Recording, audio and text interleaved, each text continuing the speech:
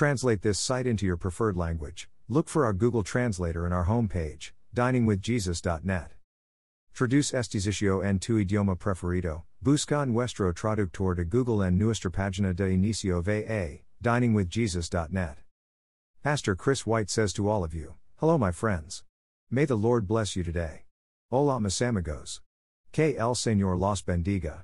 The Bible says nothing about the pre-existence of souls because this is a man-made idea with no basis in truth. The Bible makes it clear that every human being is a unique creation of God, Genesis 2:7, Zechariah 12:1, Jeremiah 1:5.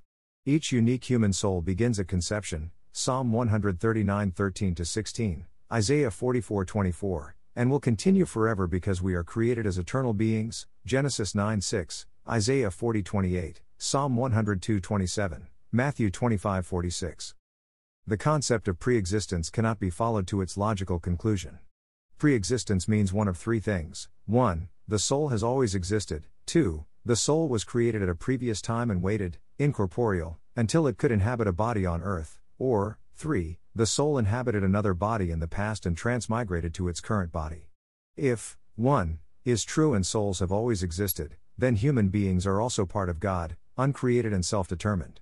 This concept is clearly contrary to the Bible's claims that there is no other God but Yahweh, Genesis 5:1, 1 Timothy 2:5, 1 John 4:12, Malachi 2:10, 1 Corinthians 8:5-6.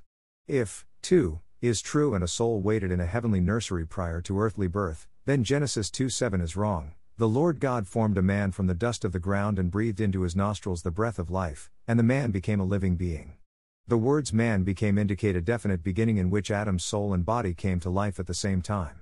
If 3 is true, and a soul inhabited another body in a bygone era, then at what point was the soul created and for what purpose? The Bible is clear that each person will answer for his or her own life, Revelation 20:13, Romans 2:6, Jeremiah 32:19. When the previous body died, where did the soul go? Hebrews 9:27 says, it is appointed for men to die once and after this comes judgment. This applies to everyone. The Bible refers to death as a time when a person was gathered to his people, Deuteronomy 32:50, Numbers 20:24. This indicates that, at death, a person's soul leaves his body and joins those who have gone before him.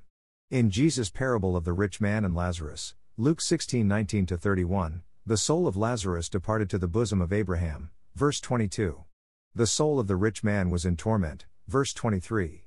Neither of those souls re-inhabited another body, nor is there any indication that their souls had pre-existed. They each received the consequences of their life's choices, verse 25. At the resurrection, we will be reunited with our original bodies in glorified form, 1 Corinthians 15:42, Philippians 3:21. If pre-existence in another body were possible, which body would the soul inhabit? Jesus is the only baby born into this world who existed before his birth, John 1:1. 17-5, Colossians 1:17.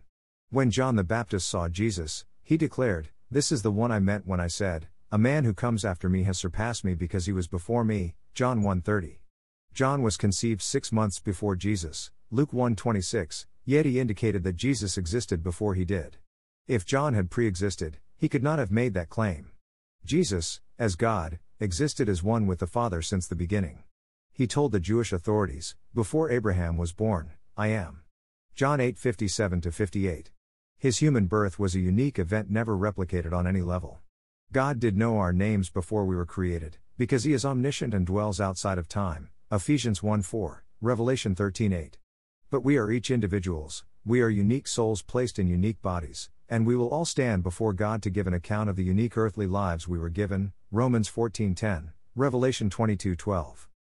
Thank you to Got Questions. Copyright 2002 to 2019.